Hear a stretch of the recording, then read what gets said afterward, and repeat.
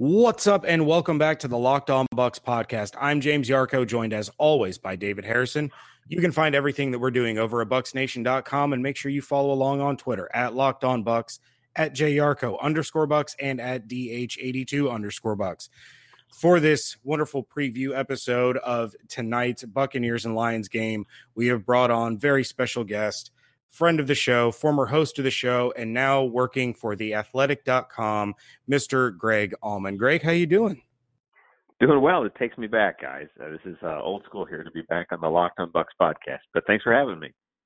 Oh, it's our pleasure. We appreciate you giving us some of your time here to discuss the Bucs and the Lions game tonight. And the big news right out of the gate, of course, today was the fact that Charles Sims was placed on IR. You had tweeted out, the first thing that I had thought of was that opens the door for Sean Wilson to be able to join the 53-man roster. I mean, he's been an incredibly popular running back among fans and media during training camp. Was he in danger of not making the 53-man roster before this Charles Sims injury? And kind of how do you see that playing out?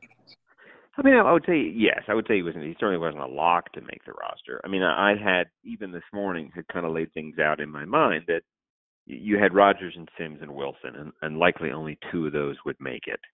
And then it was just a matter of which two of those three. And like, if Sean Wilson, I mean, right now there's a decent chance he might get one or both of the return jobs, which kind of makes it easy to have him on the roster. And then whatever he does at running back is just kind of gravy at that point.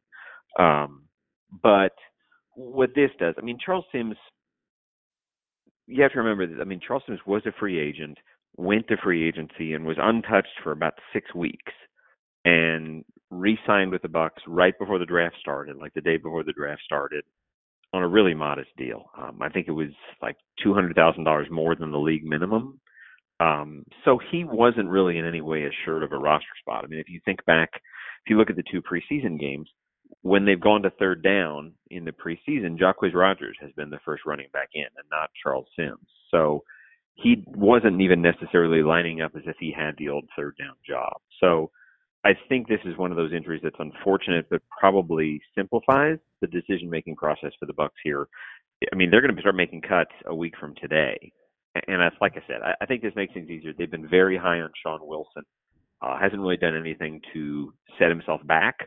I think he can definitely help himself just by doing the right things in these two preseason games. But they're very excited about him, and I think he's a guy that can make the roster now.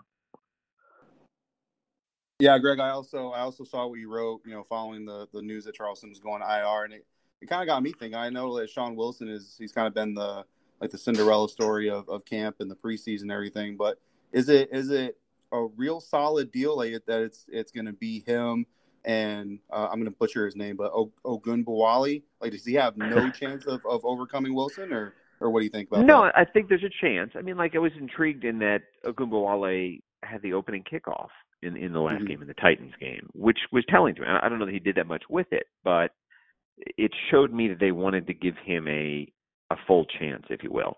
The thing I would remember about Ogunbowale is that they had him last year on the practice squad and dropped him after a week. And I think some of that was just having needs at other positions.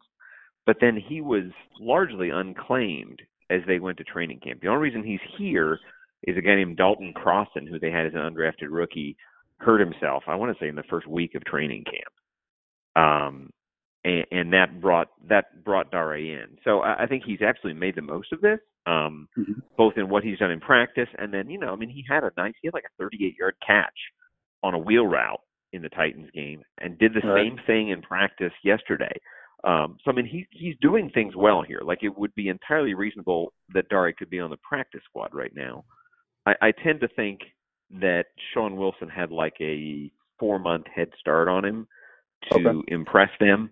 And like Ogunbowale, I mean, he was on the Redskins roster. He played in 2 games last year, so there's a little bit more NFL experience, but I don't think it's enough right now. I mean, if he did really well in these next 2 games, could make it tricky, but right now I still think Wilson's well ahead. Greg, you've been covering the Buccaneers for a long time, for the Tampa Bay Times. And as we said in the intro, you've now moved on to The Athletic. And now Buccaneers fans can read your work and follow your coverage at a discounted rate, thanks in large part to our friends at The Athletic and the Locked On Network. The Athletic is a subscription-based publisher of smarter sports coverage for diehard fans, and their model is simple: no ads, no pop-ups, no autoplay videos. Instead, readers subscribe for authentic, in-depth coverage written by journalists who know their teams inside and out, present company obviously very much included.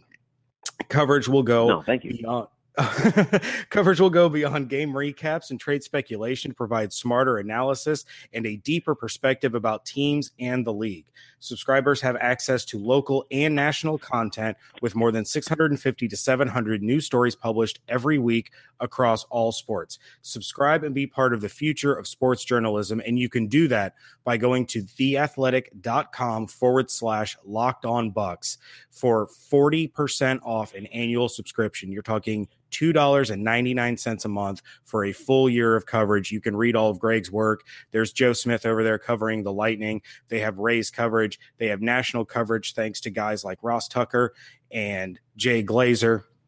You know, tons and tons of stuff at The Athletic, well worth the money. And you can get all that, as I said, by going to theathletic.com/lockedonbucks for 40% off of an annual subscription. So, Greg, we're reaching what people have deemed the dress rehearsal for preseason. It's the game where the starters go into the third quarter, and they play the majority of the game before pretty much they all sit on the sidelines for the fourth game. And thus far, we've seen a pretty even divide between Fitzpatrick and Winston as far as snaps and their time on the field. Given that it's going to be primarily the ones throughout this game, are we going to see a whole lot of Jameis Winston against the Lions with the first team offense, or are they going to approach this as if it's the first 3 games of the season and Winston won't be available and maybe get him some work after the ones are pulled? How do you see this shaking out? I mean, can you tell the listeners anything about, what you've heard regarding how they're going to share time? Yeah, I mean, first of all, Dirk isn't saying much. So what we're doing is kind of trying to read into what he's done and what logically he'll do next. And the tricky thing compared to most teams is that the Bucs are trying to get 2 quarterbacks ready. So you're in this perilous position where, especially with the injuries they have on the offensive line, you don't want to have an offensive line full of people that won't make your roster being asked to protect the most important quarterback on your team. So their challenge is going to be getting both Fitz and Winston the reps they want without overworking the rest of the first team offense. And I thought they did a good job of that in Tennessee. It's like I think Fitz had 21 snaps and Winston had 25 snaps. And it was kind of cool in that they both just got a lot of work in a half. I mean, 46 snaps in a half is a lot. So I think Donovan Smith and Marpet and Jensen played every snap with both quarterbacks. And I think Beninock at right guard played maybe all but the last 5. Like they gave Kappa like a little bit of work with Winston, maybe the last series he was in. And Dotson has kind of been able to take it easy so far in all of this. So Dotson left after maybe 2 or 3 series, and they put Brad Seaton in. So I think going into this game, what they're most likely to do is first of all, the first offense will have the entire first half. Except for the rare exceptions like Dotson or somebody else that they're specifically protecting from injury and overworking when they don't need to. And then I think Fitz will probably be the first one off the field. I mean, it makes sense that if he gets a full quarter and a good drive in the second quarter, they can probably move on and put Winston in there and let Winston have the rest of the half. And maybe somebody had mentioned that it might be smart to let Fitz come out of the second half and have the first drive of the third quarter just to get that rhythm again of coming out of halftime and getting back into the swing of things.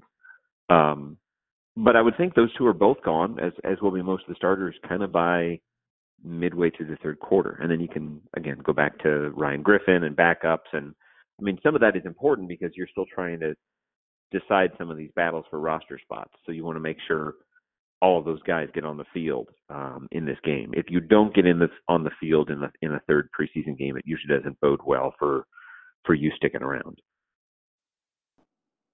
Yeah, Greg, and another storyline that's been constant through the offseason and so far here in the preseason, obviously, is this revamped defensive line. And through the first two games, I mean, honestly, a lot of people are pretty underwhelmed from what they've seen. So where do you kind of stand on that? Like, do you think maybe people were just a little maybe expecting a little too much too fast, or are you also kind of unimpressed by what you've seen? And how do you think this defensive line is going to come out against Detroit? Yeah, I think there's a couple things at play there. One, they've kind of been, the first defense has largely kind of been a bend, don't break type defense. I think Miami was able to move down the field pretty well and then stalled late. Tennessee moved the ball a little bit. So I think the most important thing to remember is that they are not showing a whole lot at all on defense. So I think this is a very vanilla base defense. Not a lot of exotic looks, not a lot of blitzes, not a lot of misdirection, and they're just kind of going through. If they're using more than a third of the defensive playbook, I would be surprised. So part of that is they're getting the experience of playing together, but I don't think they're really doing a lot to try and outsmart the other team. And that's probably a decent part of why they've been kind of just meh as a defense. I felt like McCoy had a big sack in the first game. Pierre-Paul, I think, had tackles on back-to-back plays. I've definitely been aware of Jason Pierre-Paul and him not only being a pass rusher, but being a good run defender. I've seen him a lot. Remember, they're missing Vea, they're missing Unrein, so that's two of your top 4 D tackles that haven't played at all in the preseason. And I guess we don't know for sure when the Bucs will get them back, but that's a big part of the interior rush defense there. At end, I can't see. I think Curry had one sack in the Tennessee game. Golston obviously has been very quiet and has had to play. Golston, to me, right now is a little bit like Safarian Jenkins was his last year here, in that he's getting to play a lot more than you probably would want to play. And I think they're trying to kind of use that to prove a point. I think he's kind of been in the doghouse a little bit with Buckner. So he's played a lot more. They've made him play inside. He's kind of taken the brunt of the lack of depth at tackle due to injuries, and they've made him go inside and play a little bit. Golston, I think, is fine. He's got a guaranteed contract that pays him like $6 million, so that it would be really, really odd if they cut him. But I don't think he's been what they want him to be. So he's somebody that stood out that way. I've probably been more, in terms of what you're unimpressed by or what you are concerned in seeing, I've probably been more concerned about the linebackers, because when I've seen them, it's them missing tackles so far. I don't know that I've seen that much of Levante or Quan making big plays. And there are definitely 4 or 5 times between the two of them where I've seen missed tackles. Secondary, Ryan Smith had that pick late to seal the Miami game, but there haven't been a huge ton of plays by the established guys. If anything, we've seen pass breakups by the rookies between MJ and Carlton Davis have impressed how well they get their hands on the ball. So the defense as a whole, I guess, I don't think it's been underwhelming as a whole, but I think fans would probably want to see 3 and outs and sacks and turnovers in this game. Detroit has not been a very good team in the preseason so far. They've looked like a team that's adjusting to a new head coach that's also missing some personnel on offense. So this is a game the Bucs should win and should look good doing,